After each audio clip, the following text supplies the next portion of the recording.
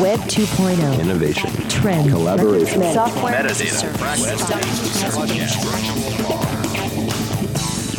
Got the world turning as fast as it can?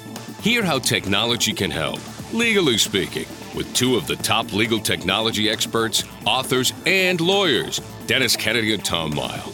Welcome to the Kennedy Mile Report here on the Legal Talk Network. And welcome to episode 359 of the Kennedy Mile Report. I'm Dennis Kennedy in Ann Arbor. And I'm Tom Mile in Dallas. In our last episode, we shared our strategies for dealing with the shiny new tech object syndrome, something that seems to be affecting many of us lately. Highly recommend the episode, especially if you're having trouble resisting dipping into your wallet for a new tech purchase. In this episode, we are on a roll, and we have another very special guest in our Fresh Voices series. In Fresh Voices, we want to showcase different and compelling perspectives on legal tech and much more. We have another fabulous guest. Tom, what's all on our agenda for this episode? Well, Dennis, in this edition of the Kennedy Mile Report, we are thrilled to continue our Fresh Voices on Legal Tech interview series with Quinten Steenhuis, who is practitioner in residence at Suffolk University Law School, founder at Lemma Legal, and a strong voice in legal technology, especially access to justice technology.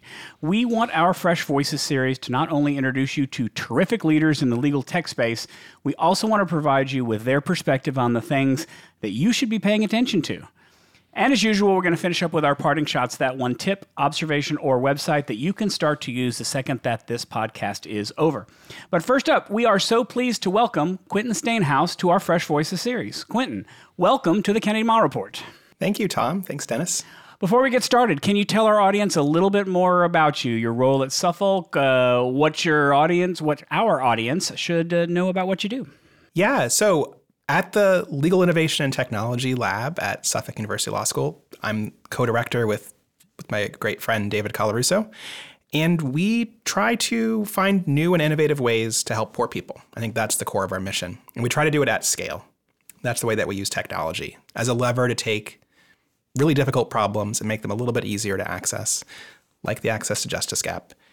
And we do that through whatever technology levers we have. Sometimes they involve improving processes. They're not so heavy on the technology, but everything in that space is kind of within the realm of what we might work on.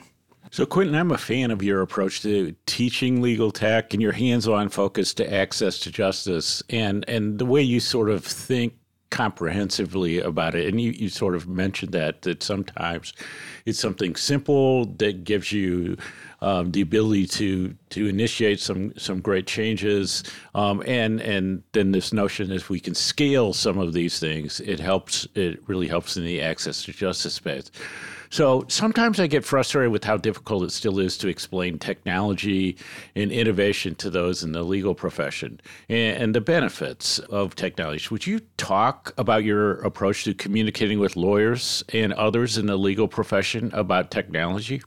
I would say a lot of what we need to do is just showing, not telling, right? So at our lab, we build a lot of things. We like to think that we're focused on building the infrastructure to help close the access to justice gap. So that means we're building what we call guided interviews, tools like TurboTax, although I kind of hate to say that name, that help walk people through legal problems. We do that all the time. We're also helping build the tools that make it easier for other folks around the country to do the same kind of work.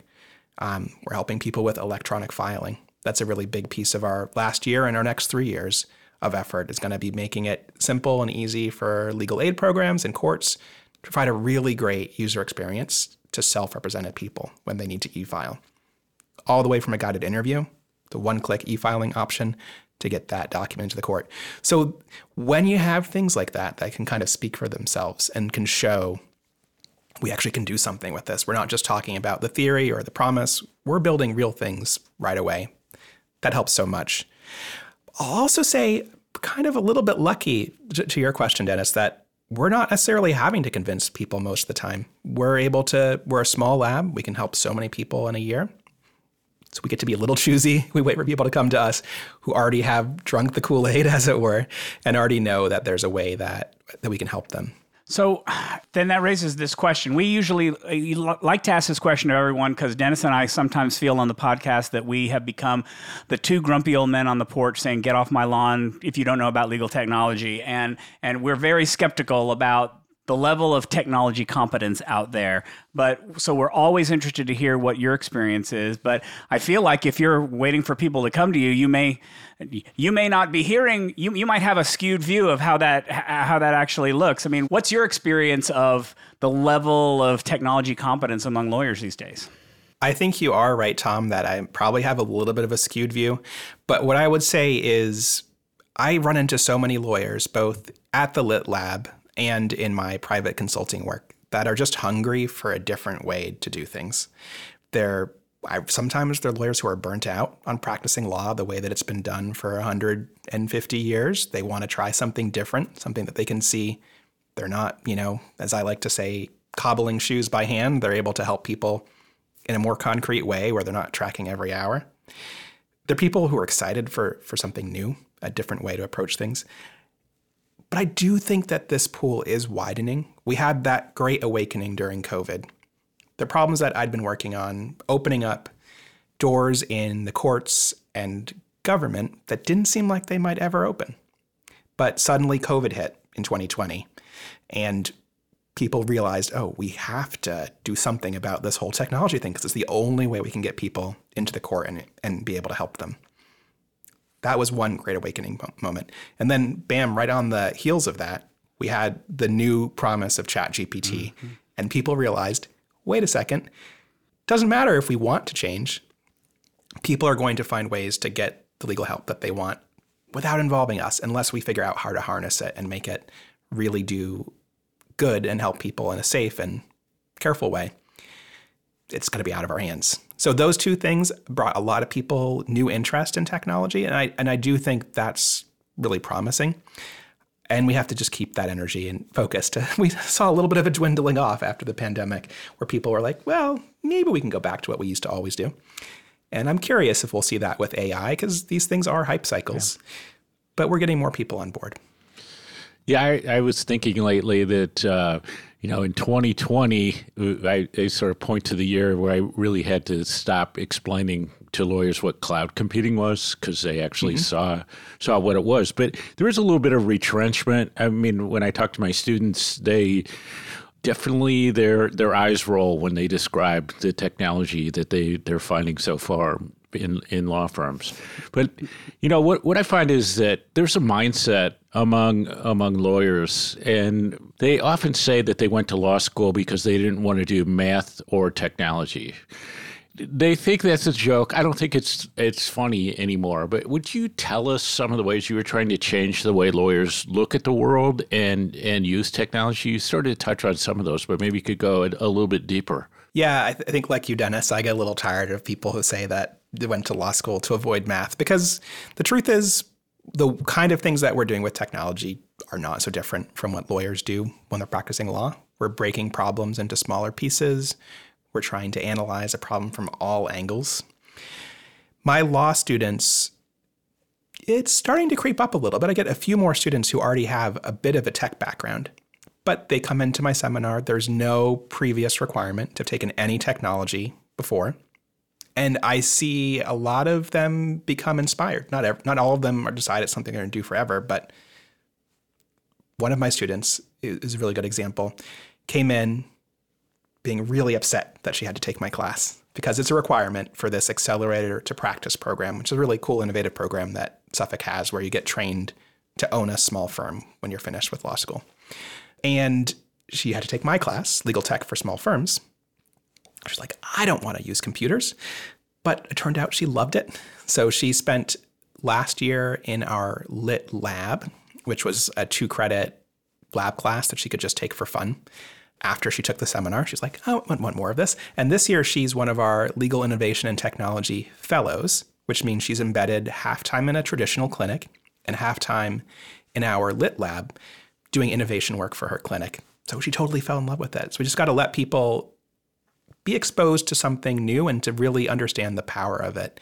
If you think of computers as just this thing that's happening over there that can help make things a little like typing, word processing, whatever the things are that people can kind of imagine computers do when they're not exposed to thinking about them as a problem-solving instrument. It's easy to not be that excited about it. But I try to connect my students' work to the real world. We spend the beginning of the year talking about the access to justice gap and what that means and why these tools are critical to help people. Then we talk about plain language and how we can improve communication. It's fundamental. We can't build tools that help people if people can't understand the tools that we build. And those are like really solid hooks. I'm always amazed at how much the students fall in love with thinking about plain language. It's like, oh yeah, I've been trying to adopt this kind of funny, stilted way of talking that I imitate other lawyers around me doing. And it's kind of freeing to know, wait, nope, I shouldn't do that. I should try something a little bit better that's more fun and conversational and not necessarily informal, but accessible to people. And they really, that seems to really capture their interest and attention. And then we just move through the world of what are really practical, hands-on ways that you can do things that they do get their hands dirty with coding. Some of them really love that. Some of them don't. But there are other accessible entry points to allow them to build something useful by the end of the semester. So I want to switch a little bit from what you're seeing to maybe what you yourself are doing and ask about collaboration. Those who listen to this show know that we love collaboration tools. You yourself mentioned the sort of the groundswell that happened with COVID, and I would make the argument that collaboration was part of that groundswell, because if you can't be together somewhere, you are having to collaborate elsewhere or collaborate across using technology to do it. We're always interested in learning about what people are using as their collaboration tools. What are the ways that you are using with students, with colleagues, with the people that come to you to ask for solutions to things? What are the most effective methods of collaboration you're finding? During the pandemic, we really had that challenge that you're describing. And one of our core projects, I started at Suffolk in March of 2020, actually. Excellent so timing. I was supposed to come on campus. I was like, your office is all ready for you. But sorry, actually, don't come in person. So I didn't actually see my office for a whole year. But we knew we wanted to try to use the tools I'd been working with in legal aid, the kind of document automation tools. And that would be a way that we could help get more access to the courts. So our first project was an open call to action, like, hey, we want to solve this problem. We think we know the right tool to do it, but we need lots of hands to do it quickly. We ended up collaborating with folks all around the world who were suddenly looking for purpose and meaning and maybe had newly freed up time from their regular day jobs during the pandemic. And we brought together 200 volunteers. They were from all over the world. We had folks in 11 time zones and 5 different continents. And we tried to figure out ways to do just what you said, to figure out how to collaborate together and work together to build this project. And I don't think that the tools I'm going to say are going to be really unique to you, because we wanted to figure out things that were people could grab on right away. So we used Slack, we used Zoom, we used Trello. We had some really great folks like John Grant over in Oregon who helped us build some really nice workflows on our Trello board to help track our work and make it easy for us to do project management around them. And we also, for a while, we had these daily stand-ups and we were recording them every day and posting them on YouTube. So it was a very transparent process for people to jump in and see, is there a way I can help with this? They could go back, and some people did go back and watch all of our YouTube recordings. I don't know who those folks were that didn't end up collaborating with us, but I hear people say, oh yeah, I watched that on YouTube. And it's like, oh, that might not have been the most exciting thing to watch our stand-up, but they did. We've kind of moved a bit away from Slack because our university supports Teams, and it's a free tool we can use without the limits of the free version of Slack. I still kind of think Slack's a lot better, but Teams is catching up a bit, I would say. We can have that argument at a later date. Yeah, that's all I'll say. I'll say on that, because when you make those are fighting words for me. So I will ignore that, and I will move forward. I will say Teams is catching up. We will talk about it later. So we have a lot more questions for Quinten Steenhuis, but first we need to take a quick break for a word from our sponsors. And we are back with Quinten Steenhuis at Suffolk Law School. We found in the Fresh Voices series that we love to hear about our guests' career paths, and so does our audience. Would you talk about your career path and what kinds of things you've done to get into your current role and your focus on legal education, technology, and access to justice? Absolutely. Yeah, I like to say that there are dozens of folks like me, not hundreds or thousands. I started in my undergrad was a more traditional computer science path. I was in the philosophy department at Carnegie Mellon, but I took mostly computer science classes, and I ended up graduating with a logic and computation degree. But I was really always interested in law. I did mock trial all through middle and high school and college as well. I was really passionate about social justice issues. I started a number of different activist groups as a college student. So it seemed to me when I was looking around, this was in 2004 that I finished up, I wasn't really going to find a path to building what I wanted to solve really critical social justice problems by staying in tech. So I went to law school. That was kind of my other passion. And I was doing a little bit of tech consulting, and I realized really quickly I couldn't do that and be a first-year law student. So I kind of just forgot about that whole part of my brain for the next 3 years, for sure. And I wasn't until I was in law school that I even realized there was this thing called legal aid. I didn't really know anything about it before I went to law school and joined the clinic at Cornell. But I did discover that I really liked it. I liked that way of helping people. It felt very comfortable to help people when they needed help the most. And I started at Greater Boston Legal Services right out of law school. Really good timing. Just like I had that great timing to start at Suffolk in March of 2020, I started at Greater Boston Legal Services in September of 2008, right before the financial crisis. We were a union program with like a first in, last out policy. I get that right. So as a new person, when we were suddenly facing this cliff of our finances, because all of the high interest rates that were powering legal aid at that time through state IOLTA programs disappeared, I was at risk of layoff pretty early on into my time starting at GBLS. So I decided when our IT person left, it's like, you know what? I can do that too. And about a year into being a new legal aid attorney, I ended up having two different hats to wear. So I was both doing IT at GBLS, not on my own, because we were a big enough program that we had a small IT department, but that was part of my job. And I was also a housing lawyer, helping early on, as you could imagine in 2008, I was helping people who were facing foreclosure and tenants whose homes had been foreclosed on and former homeowners who had been foreclosed on during the foreclosure crisis. So it was a really interesting mix. I will say that GBLS was great to give me chances for professional development with those two different roles. So I kind of got to pick and choose the most interesting and high professional development kind of cases as a tenants lawyer, which was exciting. So I got to prep a lot of cases for trial. Not many cases go to trial in the landlord-tenant space. Spent a lot of time in court. And then I had this other role of being our systems administrator, which I kind of just pretended, okay, I'm not a lawyer, I'm just a systems administrator. And when I was in court, I was like, I'm just the lawyer. I don't do anything else. Because no one really wanted to think about the mix of those two things. It wasn't something that was going to help give me credibility in either of those roles to know that I had two jobs. It took about 10 years of kind of seeing the different patterns and understanding that there were ways and seeing other examples of people solving the problems our clients were facing in a more scalable way with technology. When I started to see what other people were doing, I realized there isn't a reason I have to keep these two roles separate, that there's a way to combine my skills in tech and my skills as a lawyer. And I just kind of followed in the example of other greats who came before me.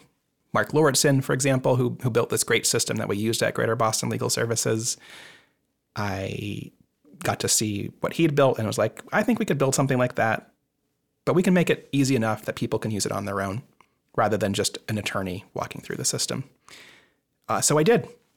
And again, this came down to the freedom that I had at GBLS. that my supervisors were like, yeah, you can spend some time working on that if you want. No one's making you do it. But if you want to, go for it. And I had the time and freedom to do it. So for a year, I just spent time doing my other job, but also building this system for tenants to use called Massachusetts Defense for Eviction. It's now used about 2,000 times a year by tenants to help stop their eviction cases in Massachusetts. It's ongoing 6 years later. And it's used hundreds of times a month, about a couple thousand times a year. And that led me to eventually saying, you know what, that's what I want to focus on. I started doing a little bit of consulting around that work while I was still at GBLS. And then I was recruited to join Suffolk with this amazing timing of really having a real need for that exact skill set at the beginning of the pandemic. You know, it's interesting. Your time at GBLS is, I won't say almost exactly like my law firm experience, but when I was a partner at a law firm and really just miserable with being a lawyer in general, and I saw the issues or the lack of support that our lawyers were receiving around technology, I made a deal with them to be a lawyer part-time and to support the lawyers with technology. I trained them. I did trial technology, designed the website, all sorts of things until they finally said, we need you to bill hours instead. And then that was kind of the end. It makes me wish if that had been me 10 years later, which is when you were going through all that, I think my career path would have been very different. So it's time now for the obligatory questions about artificial intelligence. We can't ever avoid them. We have to ask them, but I'm going to frame them tightly because you've already started talking a little bit about it. It seems to me, with all the hype around ChatGPT, all the hype that's going on, there is legitimately value to the technology that is out there. And it seems to me that, as you've mentioned previously, that the access to justice space feels like an area for which ChatGPT is well suited. Can you maybe talk about that in a little bit more detail about what you see the role is playing in access to justice? Absolutely. Yeah. So it's interesting to think about this AI hype cycle and exactly what it means to be a hype cycle, right? So Cory Doctorow had this really great article about it. I don't know if you saw his commentary called "What Kind of Bubble is AI?" Definitely recommend that piece. It was great. And it talks about how, this could be like the cryptocurrency bubble where a lot of people just lost their pants and nothing useful was produced as far as I can tell. Sorry for anybody who really is into crypto. Or it could be more like the .com bubble, right? Where it was maybe 10 years early for the real value to be proved. But clearly there was value, and the businesses that were left standing are now the biggest players in the stock market, right? We know that there was value in the internet. And I think it's really clear, really early on, that AI has a lot of real promise. They're grifters. They're people who are trying to push us and to try things that may never work. But I can look at it and use it every day to help me solve some challenge that I have in my work. I use it as a teacher. I use it to help me think about interesting challenges to assign my students, to help me think through my lesson plans. I actually have my students directly use ChatGPT to generate practice sets for them to go work through on their own. We spend time helping them learn how to use it to prompt for other kinds of legal tasks, but that's just a really concrete pedagogical thing that we can do with it. We use it to help students give deeper reflections. It used to be I'd have 20 students in a seminar, and I would choose, each student should get 3 or 4 more solid touch points on their reflection, which are due every week. They're turning in a reflection on their exercises. And I felt really good about being able to do that, spend a little bit more time with each student's answers and go deeper that way. But with this semester, using the GPT-4 API, the student writes their reflection. I have GPT-4 look at their reflection and help ask some follow-up questions. So every student, every time, every week is getting a little bit deeper in their reflections. And I really have seen the quality of their reflections go up with that change. That's just a little bit for teaching. And that's obviously one tiny piece. Like I said, at the lab, we build things. So these tools were built by computer programmers. They're really good at helping people write code faster and better. I would say for me, it seems that the speed up for something new that I haven't done before is probably where it's the highest value, and it's at least 40%. Wow. There are some problems where I kind of just don't know where to start, and I would just be stuck on them for months before ChatGPT. And now I'll open up ChatGPT and say, here's generally the problem I'm trying to solve. I want to do it in the Python programming language. What should I do? And it will produce some code I can start playing with right away. So I'm really not stuck on that blank page problem with coding in a way that I might have been a year or two ago. Because I have such limited time. I'm balancing many different things. When I want to code, a tool like that that's just kind of an expert for helping me know where to start is amazing. GitHub Copilot and ChatGPT can also help you fill in lots of boilerplate code. And if you are an expert, that's kind of where we are with these tools. I think for the most part, you have to be an expert and also not know everything about the thing you want to do. It's kind of the sweet spot for where ChatGPT is right now. I'm a programmer who really knows coding really well, but there's no way to know every library, every piece of software, the best way to approach every problem. So I can ask it to generate something for me, and I can spot the problems and where it's gone wrong. So it saves me a lot of time. If I was a complete beginner, and I've seen my students try using it for this tool, this purpose, it's harder to be able to evaluate and even know when it's wrong or whether it's offering is useful or how to kind of ask a follow-up question to get back something that is more helpful. So it's more challenging for that area. I think this is true for how people who are our clients as lawyers are also using it right now, right? An untrained person, a self-represented or unrepresented person might open up ChatGPT and try to get some advice on a legal problem directly. And what they're going to get back without knowing the right way to frame their question is sometimes going to be very general. It's probably going to be helpful, but not be able to drill down in the specifics of their issue. They might not know to say what jurisdiction they're in.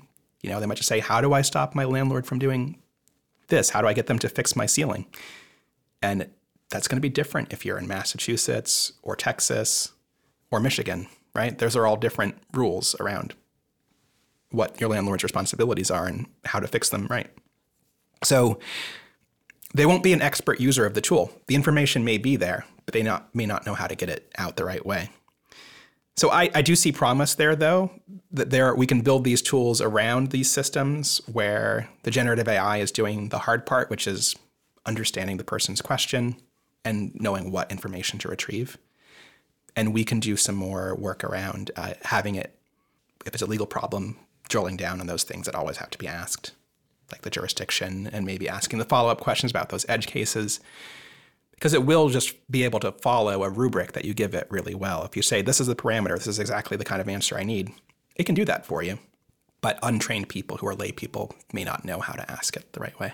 So a couple things you touched on are really interesting to me. I talked to another professor recently who does the reflections like you do. And she took the approach this semester of not letting students use ChatGPT at all and to essentially do them in class by hand in a specific period of time. But your solution is way more interesting to me, and I think produces ultimately better results. So that's one thing. And then what you're saying at the end also is intriguing to me, because I think if you have, like, my landlord isn't fixing the leak in the ceiling, and you go to a lawyer, they're going like, okay, here's what you do. You file this lawsuit and you do this and that, and you're going like, no, I just want to have the ceiling fixed. And so I think that if the AI can start to do things like say, oh, here's what the first step is, like send an email that says these things, and then evaluate what happens after that, it starts to become interesting. And then what I'm going to end up asking you is about, which leads to the self-represented litigant issue. So my understanding, and the statistics are hard to come by, is that what I'll call the people law area, we could be up to 80% of parties are self-represented right now. And it's causing, that's about right. It's causing lots of problems within the system. So I'm really intrigued, and I've talked to some judges and others about how we might use AI in those areas where you have literacy, where you have language, you have just basic understanding issues that can be part of what's happening. But what are some of the examples of using AI that seem right now to you most exciting as we move forward? Last week, I was at the Innovations in Technology Conference. That's the Legal Services Corporation's annual conference, talking about just that. And I think what's, to me, the most promising is to use these tools as aids and helpers for things that we already know and do and can trust as being safe. So I mentioned document automation. That's a core issue for our lab, focuses on that. It's what was my entry into legal tech. It's what I do for consulting. And what we are finding is that there are lots of ways that document automation, the way it's always been done, is very rigid and difficult for people to use, right? It takes a lot of time to build a tree with 1,000 different questions in it that will let the person tell their story. It can be really hard for the person who's using the tools. You're going to try to guess and anticipate what follow-up questions they need. But sometimes they're going to have answered everything, the first question, and your system is too dumb to know that, and it's going to ask them again in the next question, and they're going to be like, okay, I'm going to repeat my story again, the same thing, or I'm going to actually go back and remove it from the previous answer and then write it here. But then again, we don't want generative AI to invent a new way to ask for somebody's name and their birth date and all of those things that are just kind of, we know there's a right way to do it. We can usability test it. We can look over someone's shoulder and see this is the way that works for people to ask these kind of questions. What generative AI is doing for us is it's letting us chart a middle course. So in our document automation tools now, we can go through that series of traditional questions, and there may be a point where someone has to write an answer to an open-ended question where we know it needs to hit 5 points. The old way would have been to have 5 questions and maybe a couple of sub-questions to get those 5 important points. And that's the only way we would know they would actually answer everything. Now with generative AI, we can say, okay, give us your answer. We'll have the AI look at your answer and say, does it meet those 5 points? Did you say everything you need to convince the judge about your story? And if not, we can keep asking follow-up questions right inside the document automation tool until they have a full and complete response. So that's like a really easy thing we can do. And it's been a big challenge in document automation tools for decades. Another thing we can do, and this is interesting. So I had a user of my document automation tool for eviction defense recently post some feedback. They said, I got all the way through your tool. It was a lot of questions, but I didn't get to say the thing that I thought was most important. It turns out that probably the defense that they wanted to make was not a real defense, but I really do empathize with that person who was like, I didn't get to tell my story, because I did legal intake for years and years at Greater Boston Legal Services, not as often, but when I was on emergency duty, but also I spent some time on site doing legal advice at a shelter here in Boston. And I always had to start by letting people tell their story. Most people wanted that first. They needed to have that first step. And then you follow up and you get the information, right? You might have a script with questions, but you don't start there. You start with letting them say why they're here. And then you only ask for the parts you need to know. AI can help us with that in document automation too. Mm-hmm. We can have our script written out with all of our questions, but first we can let them tell their story. And by the way, they can even talk to the computer. They don't have to write out their answer. If they're more comfortable saying it out loud, they can say it out loud. And we can get a transcript of it. That's really good, thanks to OpenAI's transcription tools. And we take out the important information from their story, whatever those facts are that we needed, we can capture and let the generative AI tool get that from their narrative, and then just say, okay, here's what you've told us so far. Here's what we think your answers are. If they're wrong, correct them. Now that we've gone through that initial part, let's go back and fill in the details with the rest of the questions that we've pre-written, that we've vetted, that kind of follow those best practices, and we can usability test. So I'm really intrigued by this possibility to marry the two kind of approaches, the logic-based, the safe, the vetted way, and use generative AI just to smooth out the edges, to improve the litigant experience and make it a lot better for them. Yeah, that's great. I can also tell that, like me, I can definitely see that you learned from Mark Lorson Because there's Yes. some elements of Mark definitely in that answer. And I'm sure, like you, will always be grateful to Mark. Absolutely. Yeah. It was one of my first mentors in the space. All I was thinking about when you were telling that story was when I was a prosecutor for about 10 years, and 95 it was just minor misdemeanor court. It was just night court where people were arguing about the really important things like auto offenses and barking dogs and high grass and weeds, and 95% of the people who came into that courtroom had no defense. They just wanted to complain about how unfair the system was, or here's how it happened and why that police officer was so mean to me. And then they 100% accepted their fine and went and paid it immediately with no complaint at all. Made me start thinking, is there an option for unrepresented people in criminal court too that would have an application there? And it makes me think maybe that's interesting to think about. All right, we still have more to go with Quinten Steenhuis of Suffolk Law School, but we got to hear from our sponsors. So we'll take a quick break and then we'll be right back. And now let's get back to the Kennedy Mile Report. I'm Dennis Kennedy. And I'm Tom Mile. And we are joined again by our special guest, Quinten Steenhuis from Suffolk Law School.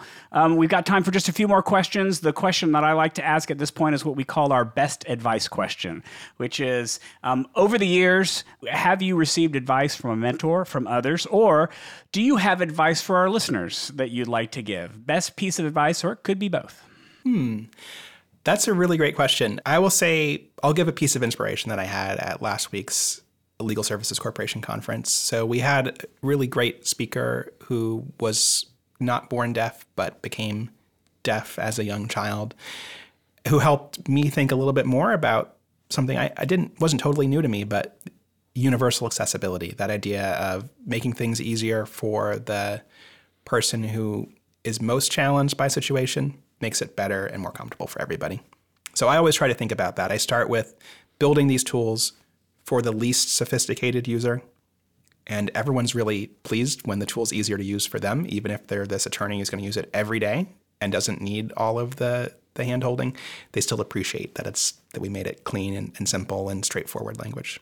Yeah, that's great. Tom, I think we did a podcast once where we talked about like just turning on the accessibility features inside programs and how it just made your life easier in a lot of ways. So, Quinten, I have two questions. So you have students, and you gave one fantastic example about one, but how do you help and encourage today's law students and new lawyers to find career paths in the innovation and technology space and with non-traditional careers in law? So that's question one. And second, who are the fresh voices in legal tech that you would like to single out and maybe have us invite to be part of our Fresh Voices series? Ooh, I should have a really good answer to the second one, but I didn't do the preparation. So I will definitely get back to you with some really concrete names. I love to uplift folks as well. Well, I'll mention one. One of my co-panelists at the panel last week, Hannes Westerman, and another co-panelist who didn't end up making it to us in person, Jaromir Savelka. I've met at some AI and law conferences over the last year, and I'm really inspired by their work. Hannes just started at University of Maastricht in the Netherlands, I think this spring. He's going to start there as an assistant professor. He's been doing some really cool experiments with using generative AI to help do things like assist with mediation tasks. So it's a AI-powered mediation tool that helps calm down the mediation conversation, can offer some suggestions on good questions to ask and intervene with. And that's called LL Mediator. So I'll single that out as one that comes right to mind. And he and Jaromir both collaborated on this tool called JusticeBot, which is another take on document automation, but focused on helping people understand if a statute is violated or not, and helps bring in case law. And it's interesting. It's really easy to use. It's nice and accessible. And they built that, collaborated on that project, which is housed at the University of Montreal Cyber Justice Laboratory. I should have some more names for you, but I'll start with those two folks that I just was working with last week. And then how do you suggest today's law students and lawyers find career paths, I guess, similar to yours or some of the new things that are opening up? I try to bring in some folks into the classroom. I think that's the number one way. So I usually have 4 or 5 guests over the course of the semester that themselves have these non-traditional paths, and we don't spend the whole class on it. We usually spend half of it just getting to interview the guest and hear a little bit about their journey. This last week I had Brittany Hernandez, who now works for Gavel, had a really interesting career path out of the JAG Corps into doing some solo work in legal tech and automation, and now is the law school ambassador for Gavel. That was a really interesting talk, and I really enjoyed getting to hear a little bit more about her career journey.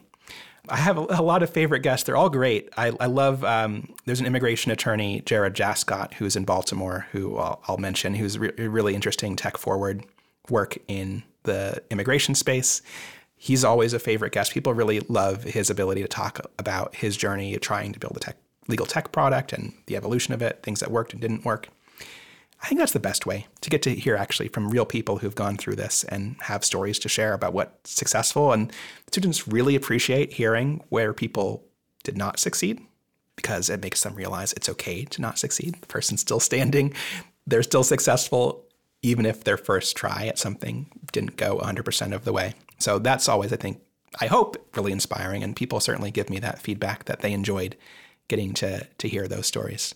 Yeah, I agree. And I also use, and I'm sure you do, I like using the Michigan State Law alumni because it's a great way for them to give back. They really enjoy it. And, they have such credibility with the current students. But anyway, we want to thank you so much, Quinten. You were a fantastic guest. Great information, great advice for our listeners. Now it's time for our parting shots. That one tip, website, or observation you can use the second this podcast ends. Quinten, we'll ask you to take it away. All right. We were just talking about this before we started the recording. And my one tip would be to go to namedrop.io. I think there are other competitors, but it's one I found. And record yourself saying your own name. And I've now put this on my email signature. And people are really appreciative. I have a hard-to-say name. It's spelled Steenhuis. No one thinks it's Steenhuis. But by putting that in my email signature, I think I'm going to make everyone feel more comfortable addressing me the first time. Well, and I definitely need something like that as well. So for my tip, I have, now that I've been using Copilot and Microsoft 365 for a little while, I'm going to start, during my parting shots, bringing up some observations and ways that have been interesting to me in using it. And one of the first ways that I found is that when you're using Outlook, you'll get a big, long thread of emails. You can sort in Outlook by thread, but what if you just want to summarize it instead? And if you are using either Outlook Online or the new version of Outlook, this does not work in classic Outlook, is not available with Copilot. And when you open up a thread, there'll be a button at the top that said summarize this thread, and you click a button and it will instantly pop up. Here are all the relevant points from all the messages that you needed. And we were working on a change order with a client, and I wanted to see the back and forth of what the discussion was, and it gave me that information in about 30 seconds, which was super helpful. So I'm hoping to find more ways that Copilot is making my job easier, and I'll be reporting on that here in this space. So stay tuned. Dennis. Yeah, I mean, summarization is such a cool thing to use AI for that I think is vastly underappreciated. The other thing about AI that sometimes is a barrier for people, especially in the legal profession, is this notion of I have to figure out how to prompt the AI to get the results that I want. And that means more than just asking it a one-sentence question, that says, tell me which is the best, sandwich shop in the area that I am. And you're probably going to be disappointed with the results. So you see more and more people introducing sets of prompts that are examples, and it's not so much that you need to use these kind of just follow them along, but you can kind of see what people are doing and what might work and what you might actually be doing wrong. And on the one hand, and then also it gives you an ease to jump into experimenting with generative AI. So Jennifer Wonderchek, who is a law professor at Capital University, has published something called Introducing AI Prompt Worksheets for the Legal Profession.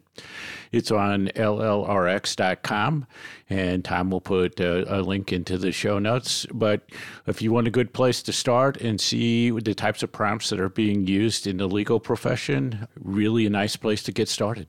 And so that wraps it up for this edition of the Kennedy Mile Report. Thanks for joining us on the podcast. You can find show notes for this episode on the Legal Talk Network's page for our show.